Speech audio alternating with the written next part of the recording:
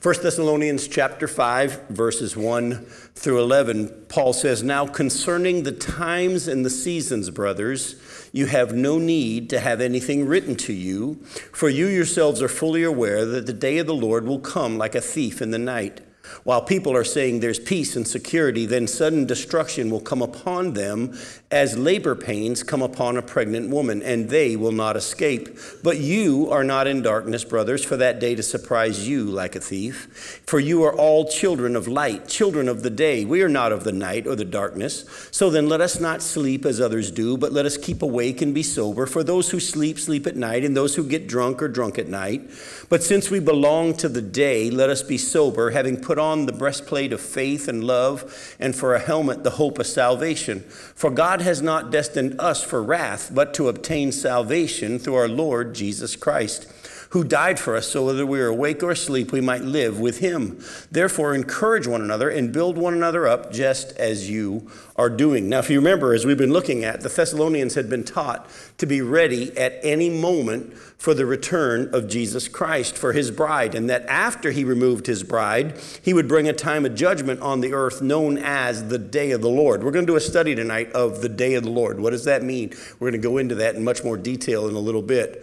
But as we also saw in the last couple of weeks, the Thessalonian church was growing concerned about the timing of Jesus' return for his bride, since many believers were dying and they were worried that they would have missed the glorious appearing. So to kind of catch us all back up, as we've been seeing through these letters, and we're going to continue as we go into 2 Thessalonians later on in next year, Paul had been telling them and teaching them to be ready at any moment for the return. Jesus is going to come, take his bride, and then is going to come a time of judgment when he judges the world.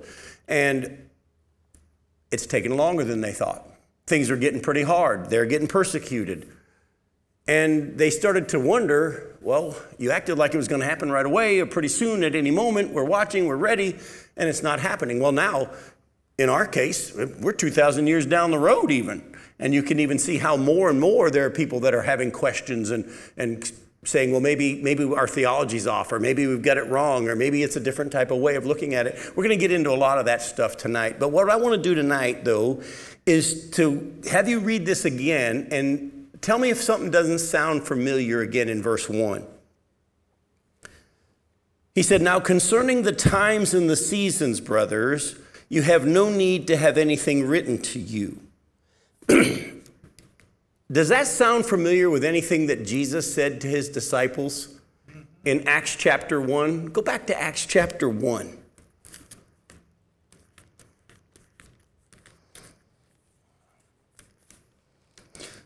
Now, I'm going to start in verse 1, but we're going to mainly focus on verses 6 and following, but I'm going to kind of set you up. Luke wrote the book of Gospel of Luke, and now he also wrote the book of Acts, and he says here, "In the first book, O Theophilus, I have dealt with all that Jesus began to do and to teach until the day when he was taken up, after he had given commands through the Holy Spirit to the apostles whom he had chosen.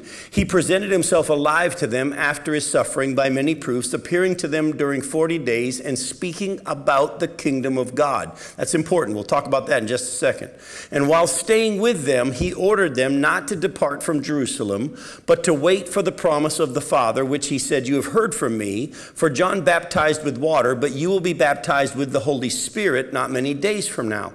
So when they had come together, they asked him, 'Lord, will you at this time restore the kingdom to Israel?' He said to them, 'It's not for you to know the times or seasons that the Father has fixed by his own authority, but you will receive power when the Holy Spirit has come upon you, and you'll be my witnesses in Jerusalem and all Judea and Samaria and to the end of the earth.' And when he had said these things, as they were looking on, he was lifted up, and a cloud took him out of their sight. And while they were gazing into heaven as he went, behold, 2 men stood by them in white robes and said, 'Men of Galilee, why do you stand looking into heaven? This Jesus who was taken up from you into heaven will come in the same way as you saw him go into heaven.'" Now, Jesus, after he rose from the dead, appeared to his disciples for 40 days, and he taught them about what? We just read it. The kingdom of God. After hearing Jesus teach them about the kingdom of God for 40 days, they then ask him, "Are you going to restore the kingdom to Israel now?" So that's important for us, because a lot of people try to make the kingdom of God just a spiritual thing or the church and whatever. No, but there's a literal coming kingdom where Jesus is coming back to the earth, setting up his kingdom on the earth, centered in Jerusalem, over the globe. And after hearing Jesus teach for 40 days about it, if he was saying it was just a spiritual kingdom, they wouldn't have said, "Are you going to do it now?" Because they also knew the prophecies about his foot stepping on the Mount of Olives, and they're standing right now on the Mount of Olives, and Jesus is there, and they're thinking, is the kingdom going to start now? And listen to what Jesus says to them, says to us. It's not for you to know the times or the seasons the Father set by his own authority. You're going to receive power, and the Holy Spirit comes upon you. You're going to be my witnesses in Jerusalem, Judea, Samaria, and all across the globe. And then he was taken up from their sight, and the angels came and said, the same Jesus that went up in the same way is going to come back in the same way you just saw him go. Listen to me, folks.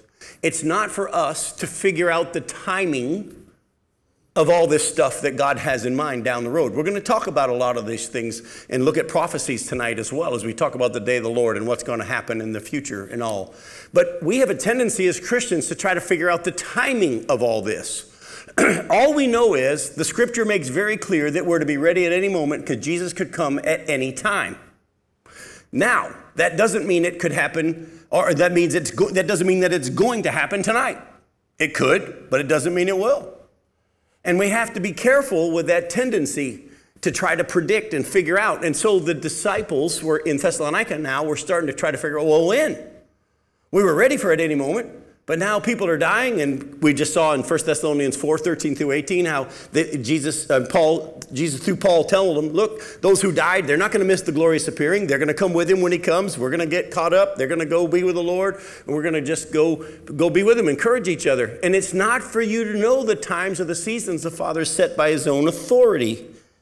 Paul had to remind them about a few things. Number one, the timing of the day of the Lord wasn't for them to concern themselves with because it wasn't something they would experience, but it was for the lost, dark, and Christ-rejecting world. Go back to 1 Thessalonians 5. Listen to the words he's using here. Notice what he says. Now, concerning the times and the seasons, brothers, you have no need to have anything written to you, for you yourselves are fully aware that the day of the Lord will come like a thief in the night. While people are saying there is peace and security, then sudden destruction will come upon who? Them. That's important. As labor pains, and we'll deal with labor pains later tonight too. As labor pains come upon a pregnant woman, and they will not escape, but you are not in darkness, brothers, for that day to surprise you like a thief. In other words, he's saying to them, look, don't concern yourself with when the day of the Lord's going to come, because it's not for you. The day of the Lord, as you're going to see when we do our study of it in just a little bit, is a time of serious judgment of God on the wicked, the earth. All right, now, go to James chapter 5.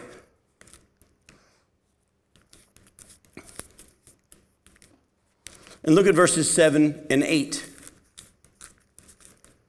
In James chapter 5, verses 7 and 8, James says, be patient, therefore, brothers, until the coming of the Lord. See how the farmer waits for the precious fruit of the earth, being patient about it until it receives the early and the late rains. You also be patient, establish your hearts, for the coming of the Lord is at hand. By the way, whenever you see this word at hand, it means it's the next thing. There's nothing waiting for anything else. It's at hand. It's at the door. Now, that means we're to be ready at any moment, but it could be from the time written 2,000 years from now, but you're to be ready because it's the next thing. What's the next thing? Now, at the same time, look at what he says, though. He says, be patient, learn from the farmers. Anybody here got farming in your background at all? You do? All right, help us out. The farmer's job is to plant and to water. But does the farmer have any control over the timing of the harvest? No. They're to be faithful with what it is they've been asked to do. The timing of the harvest is totally in the hands of God. In the same way, we're to be patient in the same way. We're to do what God's asked us to do. We're to be faithful, very busy until the harvest comes. And when the harvest comes, it's up to God. And in the same way. But he also says this, it's at hand. It's at hand. Be ready. 2 Peter chapter 3, look at verses 1 through 7.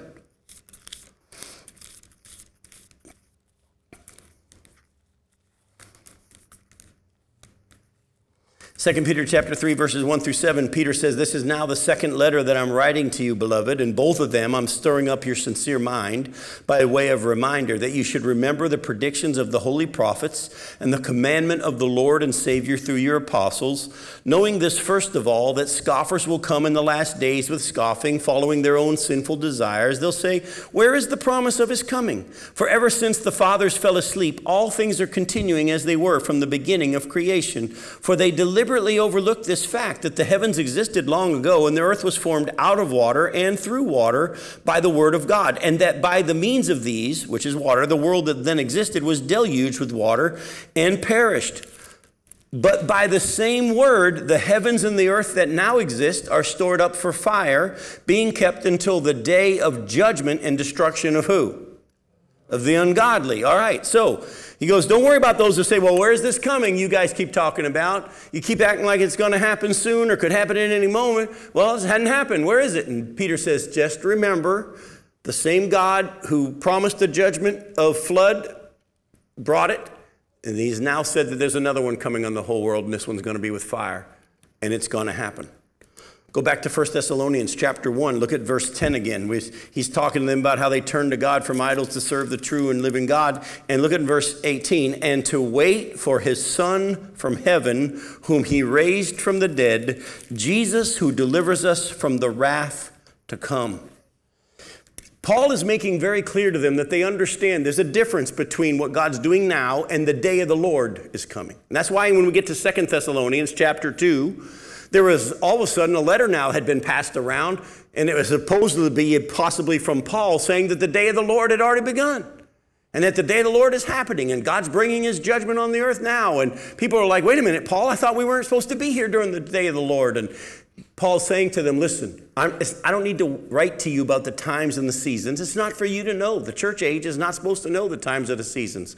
Our job is to be his witnesses and to share the good news of salvation by faith alone in Jesus Christ. And at some point, he determines when this dispensation is done, takes us to go be with him, and the day of the Lord is going to begin after that. And that's a time of judgment on the whole world. So don't get caught up in the timing of all this stuff. It's tempting, I know. But don't just say, the Lord is got it on his timetable and his schedule. I'm just to be doing what I'm supposed to be doing in the meantime. Now, if it helps you, because those of you who really want to know when it's going to happen, let me help you out. We're a day closer than we were yesterday. But that may not help at all. Leave the timing of the end time events to God. Just be ready for when he comes for his church. Now, the second thing Paul brings out here is this. The day of the Lord would even catch the unbelieving world by surprise. It says, while people are saying there's peace and security, then sudden destruction will come upon them as labor pains come upon a woman, and they will not escape. Go to 2 Peter again, in chapter 3 again, and look at verse 10.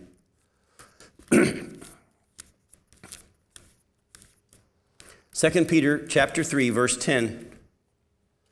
"But the day of the Lord will come like a thief, and then the heavens will pass away with a roar, and the heavenly bodies will be burned up and dissolved, and the earth and the works that are done on it will be exposed." You're going to see a lot of that tonight as I read to you a bunch of scripture prophecies about the day of the Lord and what it's going to look like, how the heavens are going to pass away with a roar, heavenly bodies are going to be burned up and dissolved.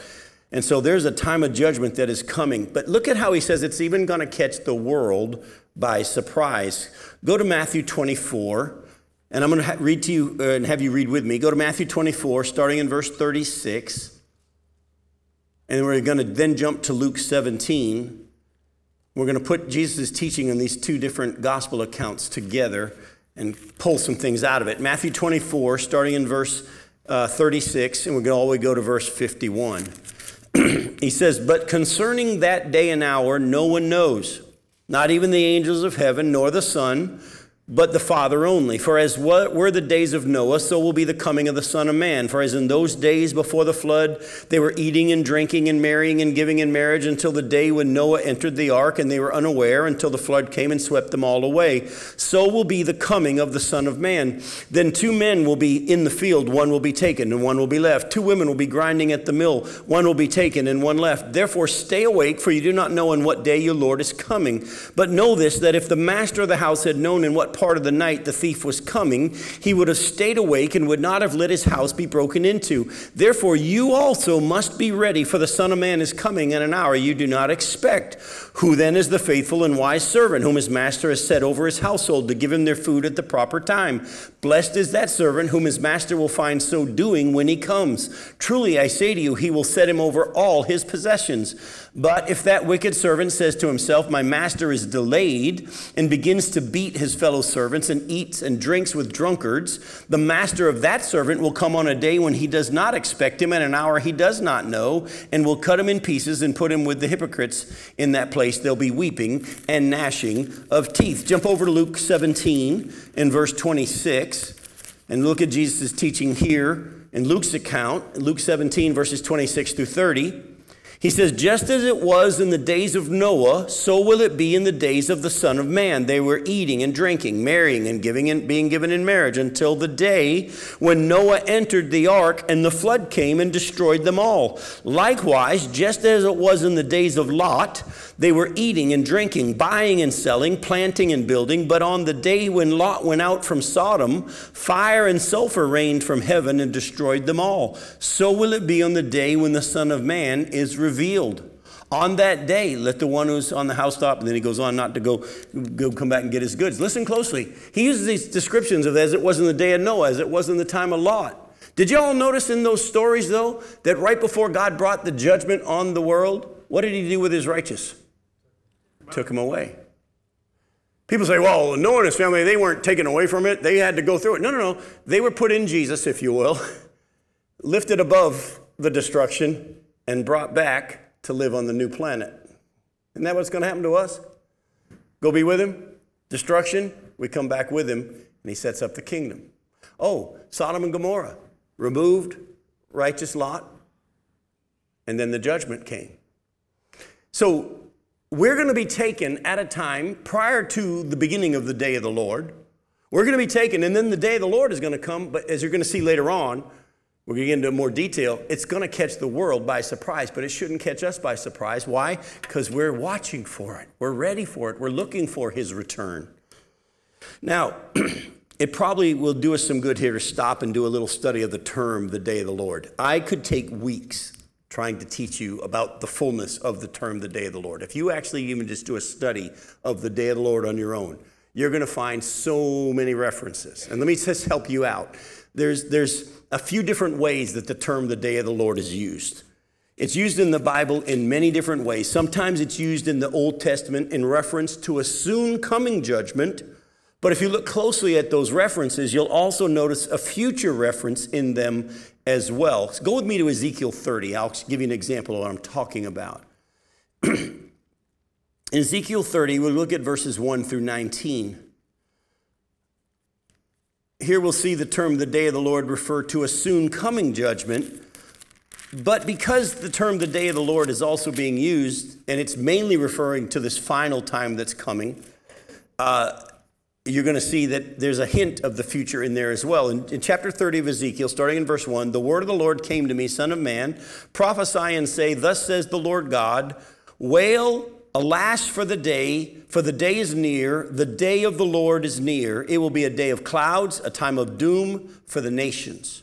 A sword shall come upon Egypt, and anguish shall be in Cush. When the slain fall in Egypt, and her wealth is carried away, and her foundations are torn down, Cush and Put, Lud, and all Arabia and Libya, and the people of the land that is in league shall fall with them by the sword. Thus says the Lord, those who support Egypt shall fall, and her proud might shall come down. From Migdol to Syene, they shall fall within her by the sword, declares the Lord. And they shall be desolated in the midst of the desolated countries, and their cities shall be in the midst of cities that are laid waste. And then they will know that I am the Lord, when I have set fire to Egypt, and all her helpers are broken. On that day, messengers shall go out from me in ships to terrify the unsuspecting people of Cush, and anguish shall come upon them on the day of Egypt's doom, for behold, it comes. Thus says the Lord God, I'll put an end to the wealth of Egypt, listen closely, by the hand of Nebuchadnezzar, king of Babylon. He and his people with them, the most ruthless of nations, shall be brought in to destroy the land, and they shall draw their swords against Egypt and fill the land with the slain. And I will dry up the Nile and sell the land into the hand of evildoers. I'll bring desolation upon the land and everything in it by the hand of foreigners, as I am the Lord. I have spoken. Thus says the Lord God, I'll destroy the idols and put an end to the images in Memphis. There shall no longer be a prince from the land of Egypt, so I will put fear in the land of Egypt.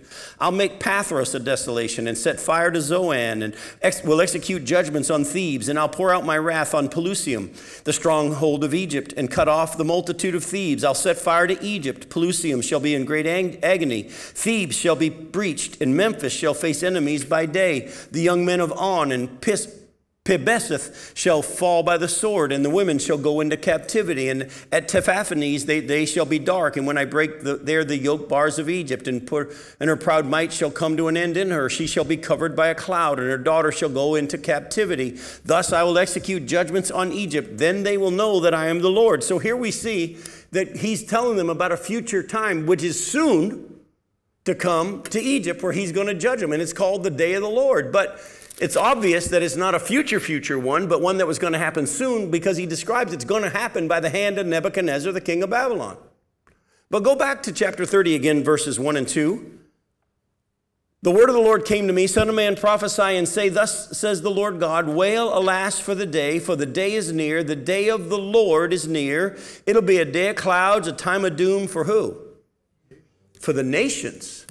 Here in this prophecy, he's talking about the specific judgment that's going to come on Egypt and through Nebuchadnezzar. But in there as well, he gives us a little hint that the day of the Lord, which is a time of judgment, but there's a future one that's going to be for all the nations. So once in a while, you'll see the term the day of the Lord refer to a soon coming judgment, but I found in each one of those ones a hint of a future that hasn't happened yet. Now, before we go into the main aspect of the day of the Lord that we're going to look at tonight, let me also say, if you do a study of the term day of the Lord, it also includes the millennial kingdom. There are passages in the day of the Lord in the Old Testament that talk about the millennial kingdom when Jesus is on the earth. So the day of the Lord is a time of judgment when Jesus comes to set up and rule and reign, but it also carries it to the millennial kingdom. But most of the time, it's referring to, as you're about to see and as we've just had hinted to, this future time that Peter talked about when God is going to bring judgment on the earth in such a way that there's going to be an effect in the stars and the sun and the moon. Most of the time, it's clearly referring to a future day of judgment of God on the whole world. Go to Joel chapter 2. Look at verses 1 through 11. Joel chapter 2, starting in verse 1. Blow a trumpet in Zion, sound an alarm on my holy mountain. Let all the inhabitants of the land tremble, for the day of the Lord is coming, it is near. A day of darkness and gloom, a day of clouds and thick darkness. Like blackness there is spread upon the mountains, a great and powerful people, like there has never been before, nor will be again after them through the years of all generations. Now, before I read any more, those of you who have ever studied Revelation or been through our study on Revelation, tell me this doesn't sound like word for word what's coming out of the abyss. Fire devours before them, and behind them a flame burns. The land is like the Garden of Eden before them, but behind them a desolate wilderness, and nothing escapes them. Their appearance is like the appearance of horses, and like war horses they run, as with the rumbling of chariots. They leap upon the tops of the mountains, like a crackling of flame of fire devouring the stubble, like a powerful army drawn up for battle. Before them peoples are in anguish, all faces grow pale. Like warriors they charge, like soldiers they scale the wall. They march each on his way. They do not swerve from their paths. They don't jostle one another. Each marches in his path. They burst through the weapons and are not halted. They leap upon the city. They run upon the walls. They climb up into the houses. They enter through the windows like a thief. The earth quakes before them. The heavens tremble. The sun and the moon are darkened. The stars withdraw their shining. The Lord utters his voice before his army, for his camp is exceedingly great. He who executes his word is powerful, for the day of the Lord is great and very awesome. Who can endure it? If you know Revelation, that's one of the seals is opened, and all of a sudden these demons come out of the pit. Go to Joel 3. Look at verses 9 through 16. Proclaim this among the nations. Consecrate for war. Stir up the mighty men. Let all the men of war draw near. Let them come up. Beat your plowshares into swords and your pruning hooks into spears. Let the weak say, I'm a warrior. Hasten and come, all you surrounding nations, and gather yourselves there. Bring down your warriors, O Lord. Let the nations stir themselves up and come up to the valley of Jehoshaphat. By the way, that's valley of Megiddo, or we know as the battle of Armageddon, which is still to come.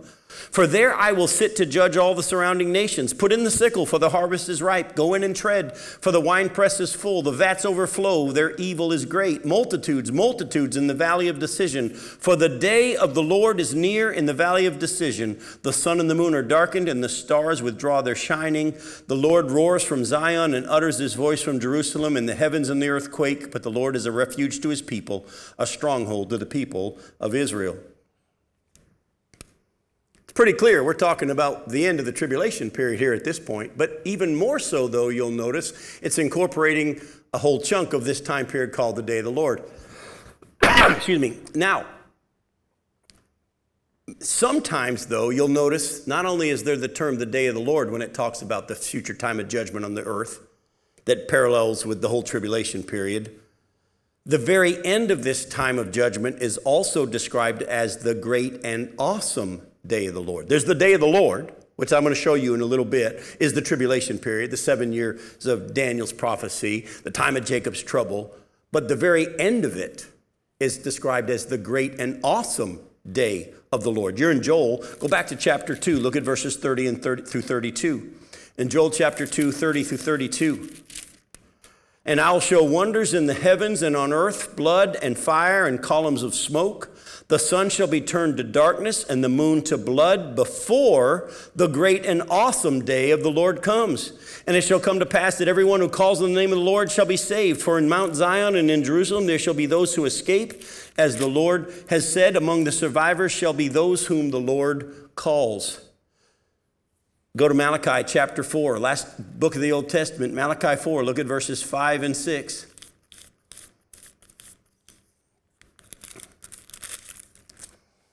It says, behold, I will send you Elijah the prophet before the great and awesome day of the Lord comes. And he'll turn the hearts of the fathers to their children and the hearts of the children to their fathers, lest I come and strike the land with a decree of utter destruction. As we know, if you've ever done this study, John the Baptist came in the spirit of power of Elijah, and it was a partial fulfillment of this prophecy. But Jesus, when he was describing this to them in Matthew 17, he said, Elijah has come, and I tell you, he will come. And that's why I believe that one of the two witnesses is going to be Elijah, and the other one I think is going to be Moses. And during the tribulation period, there's going to be two witnesses prophesying in Jerusalem for 3.5 years. One of them is going to be Elijah, and he's going to come before the great and awesome day. So the day of the Lord is this time period that is coming of God's judgment on the whole world, especially the wicked, ungodly. And then at the same time, there's the end of it that is called the great and awesome day of the Lord, where he brings all the final judgments. And if you remember from your study of Revelation, there comes a point when you get to the very end of Revelation where all the people in heaven don't even want to be anywhere near God during that time.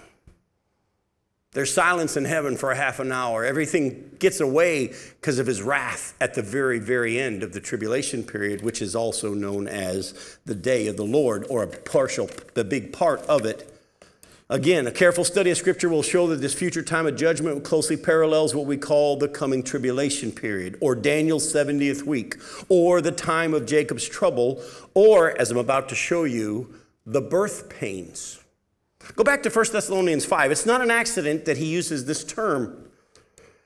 In chapter 5 again, verses 1 and following, now concerning the times and the seasons, brothers, you have no need to have anything written to you, for you yourselves are fully aware that the day of the Lord will come like a thief in the night. While people are saying there's peace and security, then sudden destruction will come upon them as labor pains come upon a pregnant woman, and they will not escape.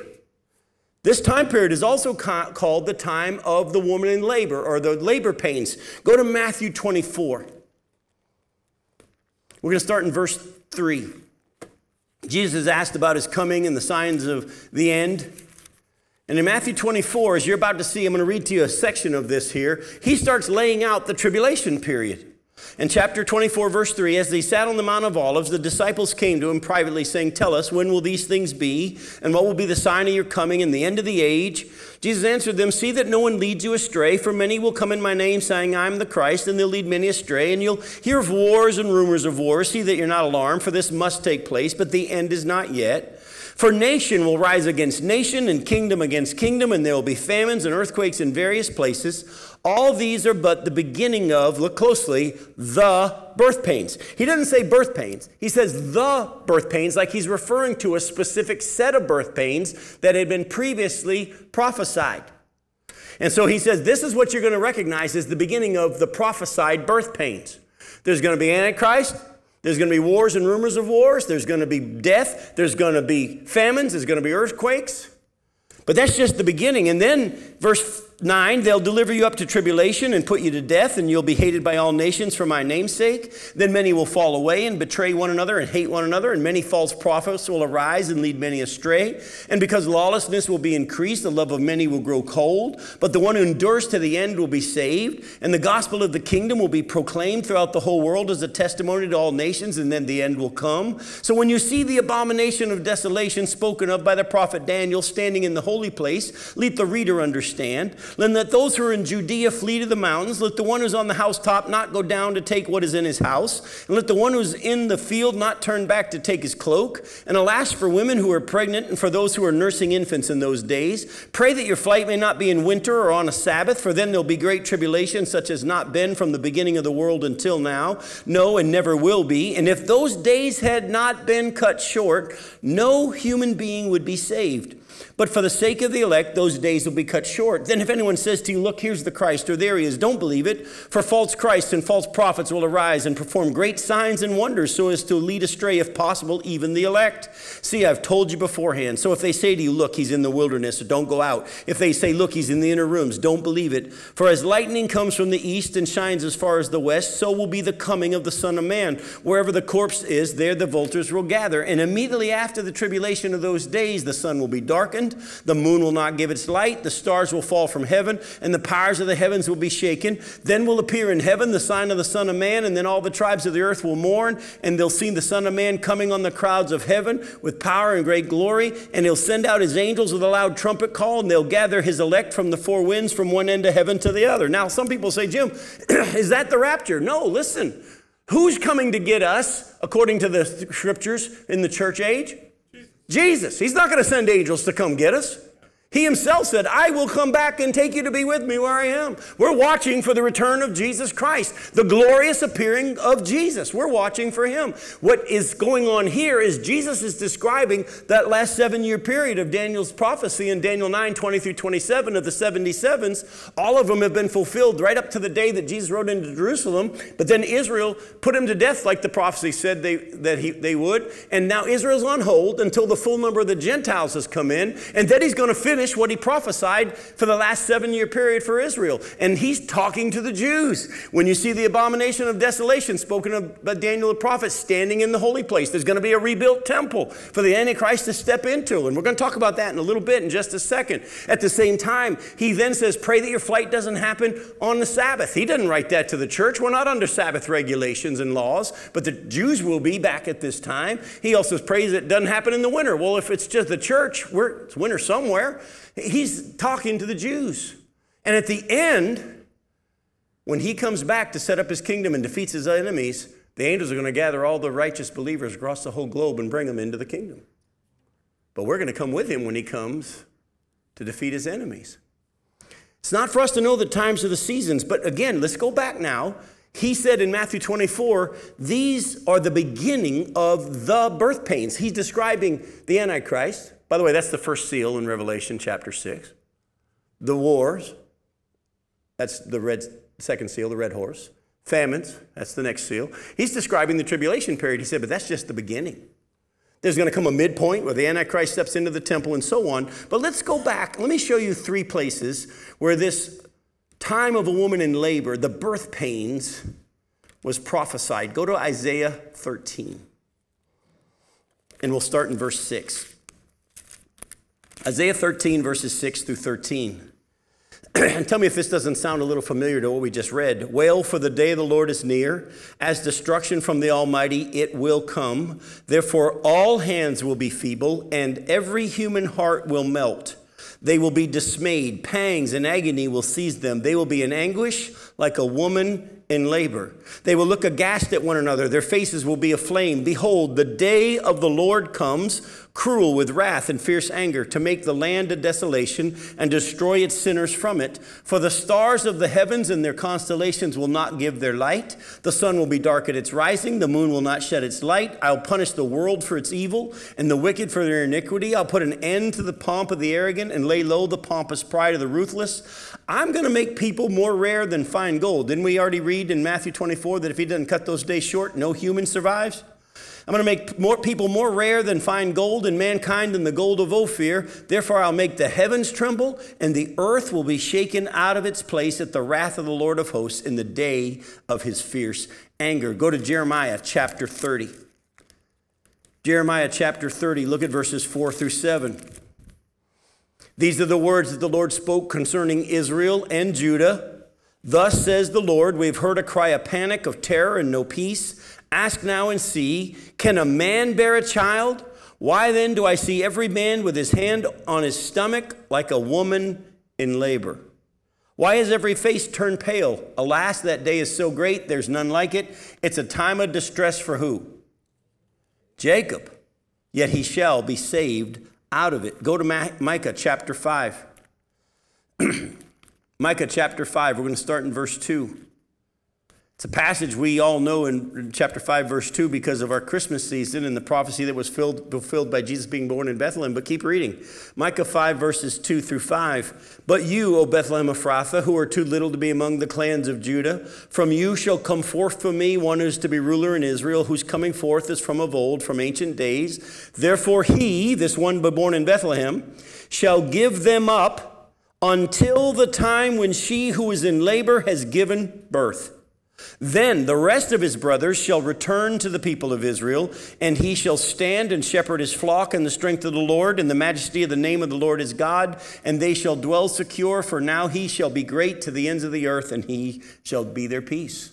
Jesus is going to give up his brothers, the Jews, until when? The time when she who's in labor has given birth. When the birth pains are finally completed, at the end of the tribulation period, he who stands firm to the end, Matthew 24, will be saved. The prophecies all say that every Jew that survives the tribulation period will be a believer. And they'll all be saved. The prophecies say you won't even need to have any teachers in Israel. No one will need to say, know the Lord, because they'll all know him, from the least to the greatest. God's going to do a mighty work, but right now we're not in that time period. We're not in the day of the Lord. That's still to come. It's going to catch the world by surprise. But it shouldn't catch us by surprise. So go back to 1 Thessalonians 5, though. Look at something else he says here. Look at verse 3. While people are saying there's peace and security, then sudden destruction will come upon them as labor pains come upon a pregnant woman. Hang on for a second. How could anybody, believing or unbelieving, at this time be saying peace and security or peace and safety? Well, first off, we won't turn there, but in 2 Thessalonians 2, which when we get to 2 Thessalonians 2, I'll show you more of that. The Bible says that during that time, God's going to send a strong delusion so that people believe what's false. But there's a lot of other things that the prophecies all are saying are going to happen first. Right now, would you not agree that even unbelievers are saying things are crazy in the world? That a lot of people aren't saying there's peace and security and peace and safety? But there's going to be some things that happen in the days to come, I think personally going to happen after we're gone.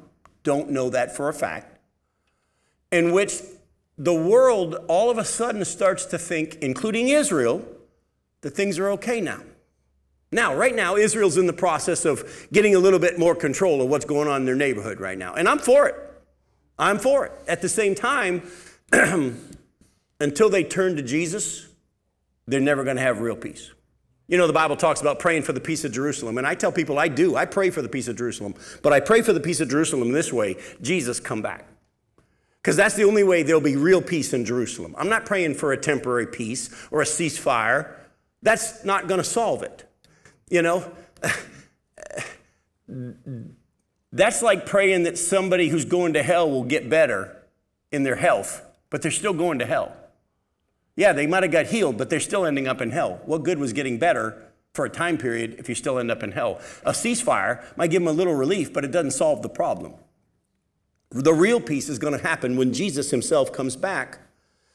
But also, the Bible actually talks about the fact that the Antichrist is going to come, and he's going to come on the scene with flattery and deceive people. There's going to be, at that time that the Antichrist shows up, there's already going to be a one world government. A lot of us think that the Antichrist is going to set up the one world government. No, read your Bibles. The prophecies talk about the fact that there's going to be this last one world kingdom made up of 10 nations, and the Antichrist is going to come up from among them and he's going to remove 3, and in time he's going to take over. But there's going to be a one world government that's been set up. Now that may happen before we're taken out of here. I don't know. I pray it doesn't, but we don't know. But there's going to be a one world government, and the Antichrist is going to come on the scene, and he's going to confirm a covenant with Israel and the many. Even to the point that whether it happens prior to the covenant being confirmed or after, Israel's going to be allowed to rebuild the temple. Can you even fathom that right now? Not even close. Right now, the anti-Semitism is increasing rapidly, just like the Bible said it would. But don't miss this. Ezekiel 38 and 39, talking about the Gog and Magog battle, says that Russia and Turkey and Iran and these other nations are all going to come down against Israel, listen, when they're living in peace and safety with unwalled villages. Well, there's a lot of stuff that's going to have to go on between now and then for that to happen, don't you think? I don't know the specifics of how it's going to be, and it's not for me to know the times of the seasons. I just know what the prophecies all say have to happen. But what has to happen before Jesus comes and gets us? Yep. Exactly, nothing. That's why it's at hand. That's the next thing. It's not waiting on a temple to be rebuilt. Excuse me. It's not waiting on an Antichrist to be revealed. It's not waiting on any of that stuff. We're not to be caught up in all that. We're to know what the prophecies say. We're to recognize that what's going on in the world lines up with the scriptures so that we're not freaking out like everybody else does. But at the same time, somehow, some way, something or some things are all going to happen on this earth that right before the day of the Lord, I think we're going to be gone. That this strong delusion, the Antichrist, all of a sudden the world has decided we've got the system set in place so we can finally have peace. Now, I'll need to warn you, though, between now and then, there's going to be false prophets that come, even in the church, and say that we should be seeking world peace and just getting everybody to get along. Go to Jeremiah chapter 6. Just like during Israel's previous times of judgment, there will be false prophets and false teachers saying that things will get better and that world peace is possible. I'm going to say some things that some people might not want to hear, but we're actually only to be praying for world peace when Jesus comes back. If it's not a Jesus comes back world peace, we shouldn't be seeking it. Jesus himself said, I didn't come to bring peace, I came to bring a sword. Actually, the people that decide for me or against me are going to separate families. Jeremiah 6, look at verses 10 through 15. Jeremiah says, to whom shall I speak and give warning that they may hear? Behold, their ears are uncircumcised, they cannot listen. Behold, the word of the Lord is to them an object of scorn. They take no pleasure in it. Therefore I am full of the wrath of the Lord. I'm weary of holding it in. Pour it out upon the children in the street and upon the gatherings of young men also. Both husband and wife shall be taken. The elderly and very aged, their houses shall be turned over to others, their fields and wives together. For I'll stretch out my hand against the inhabitants of the land, declares the Lord. For from the least to the greatest of them, everyone is greedy for unjust gain, and from prophet to priest, everyone deals falsely. They have healed the wound of my people lightly, saying, peace, peace, when there is no peace. Were they ashamed when they committed abomination? No, they weren't at all ashamed. They didn't know how to blush. Therefore they shall fall among those who fall. At the time when I punish them, they shall be overflown, says the Lord. Jeremiah has been prophesying to the people in Jerusalem, because of your sin, a judgment is coming. Babylon is going to come, and they're going to take us all away. And there were people going, don't listen to Jeremiah. We're going to be fine. There's going to be a time of peace. Yeah, things are a little bumpy right now, but things are going to get better. And folks, if we're honest with ourselves, and if we know anything about church history, because of the fact that Jesus' return hasn't happened as quick as people thought, then there have been these now that have come along the scene over the 2,000 years of the church age who are now starting to say things like, well, maybe the pre-trib people didn't get it right. Maybe the kingdom is here, and they start preaching that we're to bring the kingdom in here and we're to bring peace. And you're noticing that all the churches now are just preaching love. We just need to all love. Just get along. That's what we need to focus on. Listen, Jesus didn't leave us here to make people better. Jesus left us here to save them from the wrath to come, to point them to the only way they can be reconciled, which is through faith in Jesus Christ, and spared the wrath to come. Our job is to share the good news of Jesus, but we should never start. Listen, if I don't tell you that a judgment is coming on this nation, and I don't tell you that a judgment is coming on this world, I don't love you. I love myself, because I would like you to like me. I know it's not a popular kind of thing, but I got to tell you the truth, folks, things are not going to get better. They're going to get worse. And Jesus is going to come and take us away. And then this day of the Lord is going to come. And buddy, you don't want to be here. Oh, there'll be a period where they've convinced themselves that things are okay. And Israel themselves, I'm going to read you the prophecies that say that in just a little bit. Israel's even going to think that things are okay now. And they're going to live at peace and security with unwalled villages. They'll even have their temple again. And they'll think everything's okay. You might have a hard time imagining how we can go from the chaos in the globe to the fact that Israel's living at peace and they got their own temple. It's going to happen. But are we going to be here? It's not for you to know the times or the seasons. We're to be ready and watching. Go to Jeremiah 14. Look at verses 13 through 16. Jeremiah 14, 13 through 16. Then I said, Ah, Lord God, behold, the prophets say to them, you shall not see the sword, nor shall you have famine, but I'll give you assured peace in this place. The Lord said to me, the prophets are prophesying lies in my name. I did not send them, nor did I command them to speak to them. They are prophesying to you a lying vision, worthless divination, and the deceit of their own minds. Therefore, thus says the Lord concerning the prophets who prophesy in my name, although I did not send them, and who say sword and famine shall not come upon this land. By sword and famine, those prophets shall be consumed, and the people to whom they prophesy shall be cast out into the streets of Jerusalem, victims of famine and sword, with none to bury them. Then their wives, their sons, and their daughters, for I'll pour out their evil upon them. Again, there were those in the time that Isaiah and Jeremiah and Ezekiel were warning of the judgment to come, were people coming along, and many more of them saying, no, everything's going to be fine. Everything's going to be fine. The world's going to get better. The church is going to turn the world around for Jesus Christ, and we're going to bring in the kingdom. No. Jesus said, when the Son of Man comes, will he find faith on the earth? Don't fall prey to teachers today, even in the church, who say things are going to get better. We just got to get the right people in office. I would love for America to be great again. But the only way America is ever going to be great is if they turn to Jesus. But to be honest with you, I don't see it in the Bible. Am I to pray for it? Yes. Am I to be a salt and a light? Definitely. Am I to vote? Yes. But if I think for a second, as soon as we get the right people in office, things will turn around, I put my faith in government and man instead of the Lord. Go to Ezekiel. Ezekiel 38. I'm going to read to you verses 1 through 16. We'll draw our lesson to a little bit of a close here in just a bit here. Ezekiel 38. Excuse me. The word of the Lord came to me, Son of man, set your face toward Gog of the land of Magog, the chief prince of Meshech and Tubal, and prophesy against him and say, thus says the Lord God, behold, I'm against you, O Gog, chief prince of Meshech and Tubal. And I will turn you about and put hooks in your jaws, and I'll bring you out and all your army, horses and horsemen, all of them clothed in full armor, a great host, all of them with buckler and shield, wielding swords. Persia, Cush, and Put are with them, all of them with shield and helmet. Gomer and all his hordes, Beth Togarmah from uttermost parts of the north with all his hordes. Many peoples are with you.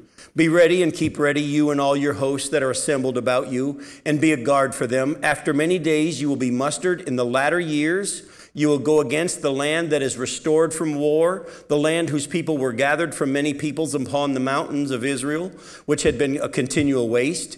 Its people were brought out from the peoples and now dwell securely, all of them. You will advance coming on like a storm. You'll be like a cloud covering the land, you and all your hordes, and many peoples with you. Thus says the Lord God, on that day thoughts will come into your mind, and you'll devise an evil scheme and say, I'll go up against the land of unwalled villages.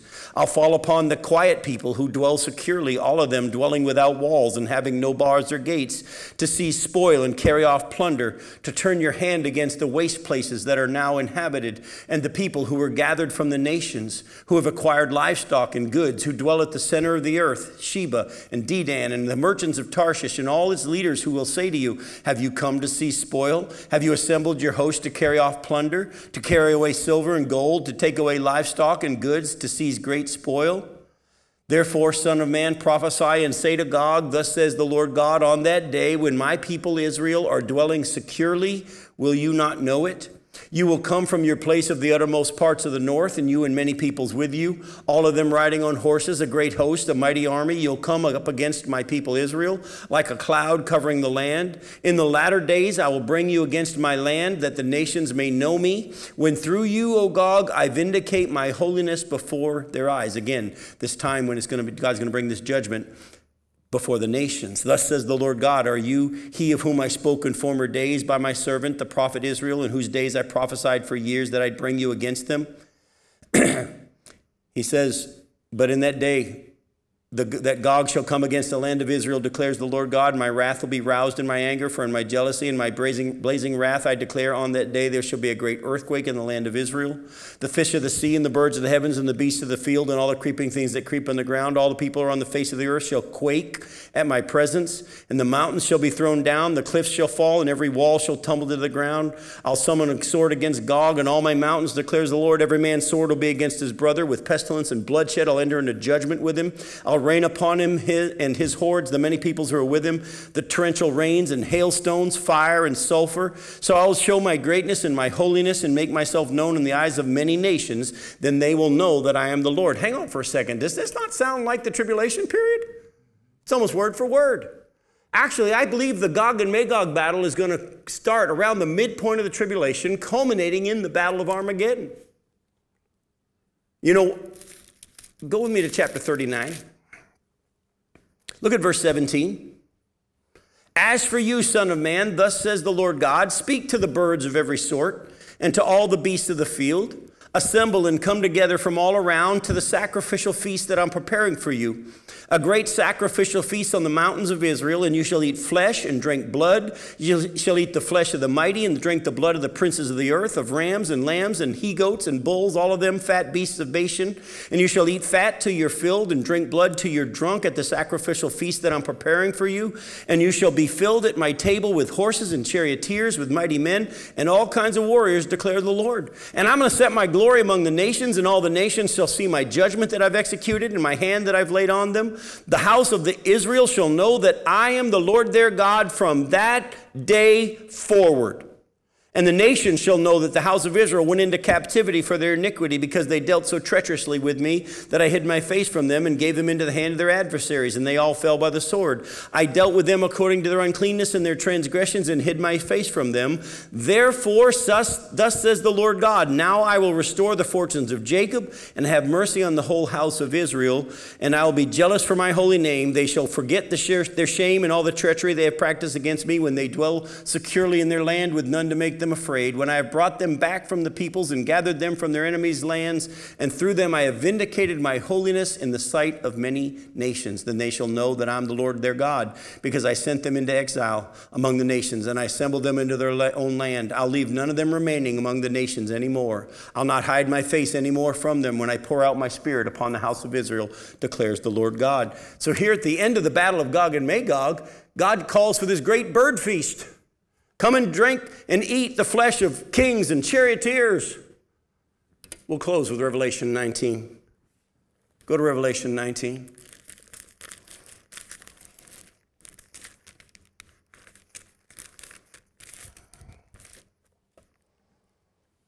Verse 11. Then I saw heaven opened, and behold, a white horse. The one sitting on it is called Faithful and True, and in righteousness he judges and makes war.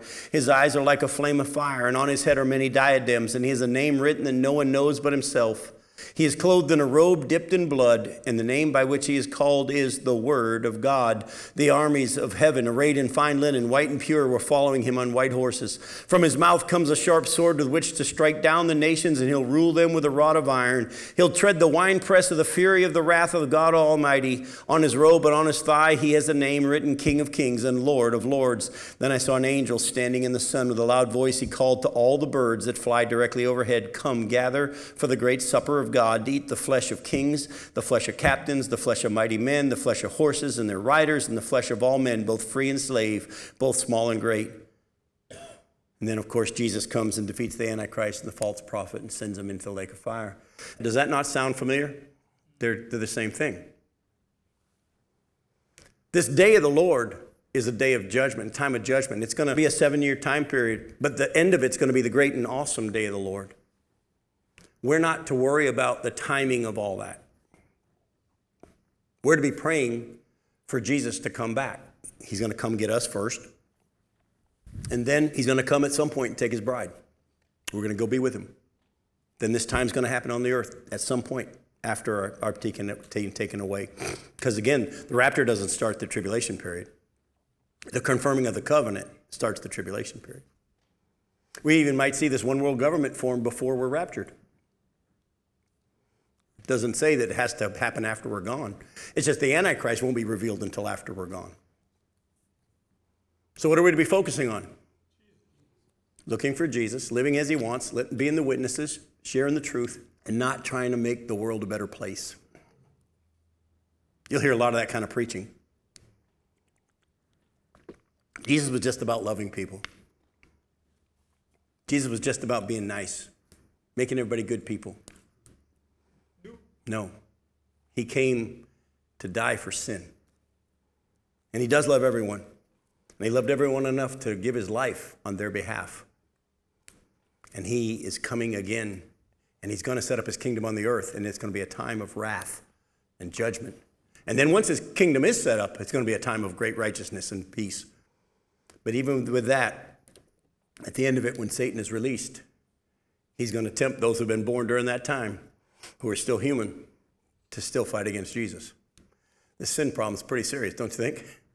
With the Antichrist and the false prophet and Satan himself in the abyss for 1,000 years. Even after that, when Satan's released, there's still going to be people that want to go against Jesus.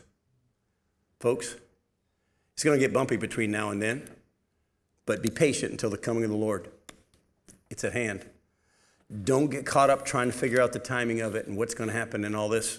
Just know that we're getting closer every day. And when I see what's happening, I get more and more excited about the fact that it has to be getting close. But avoid the temptation to say, well, that means this and that's this. We don't know yet. But we do know this much. We're to encourage each other that Jesus is coming to get us. I hope that's an encouragement to you. I love you. We'll see you next week.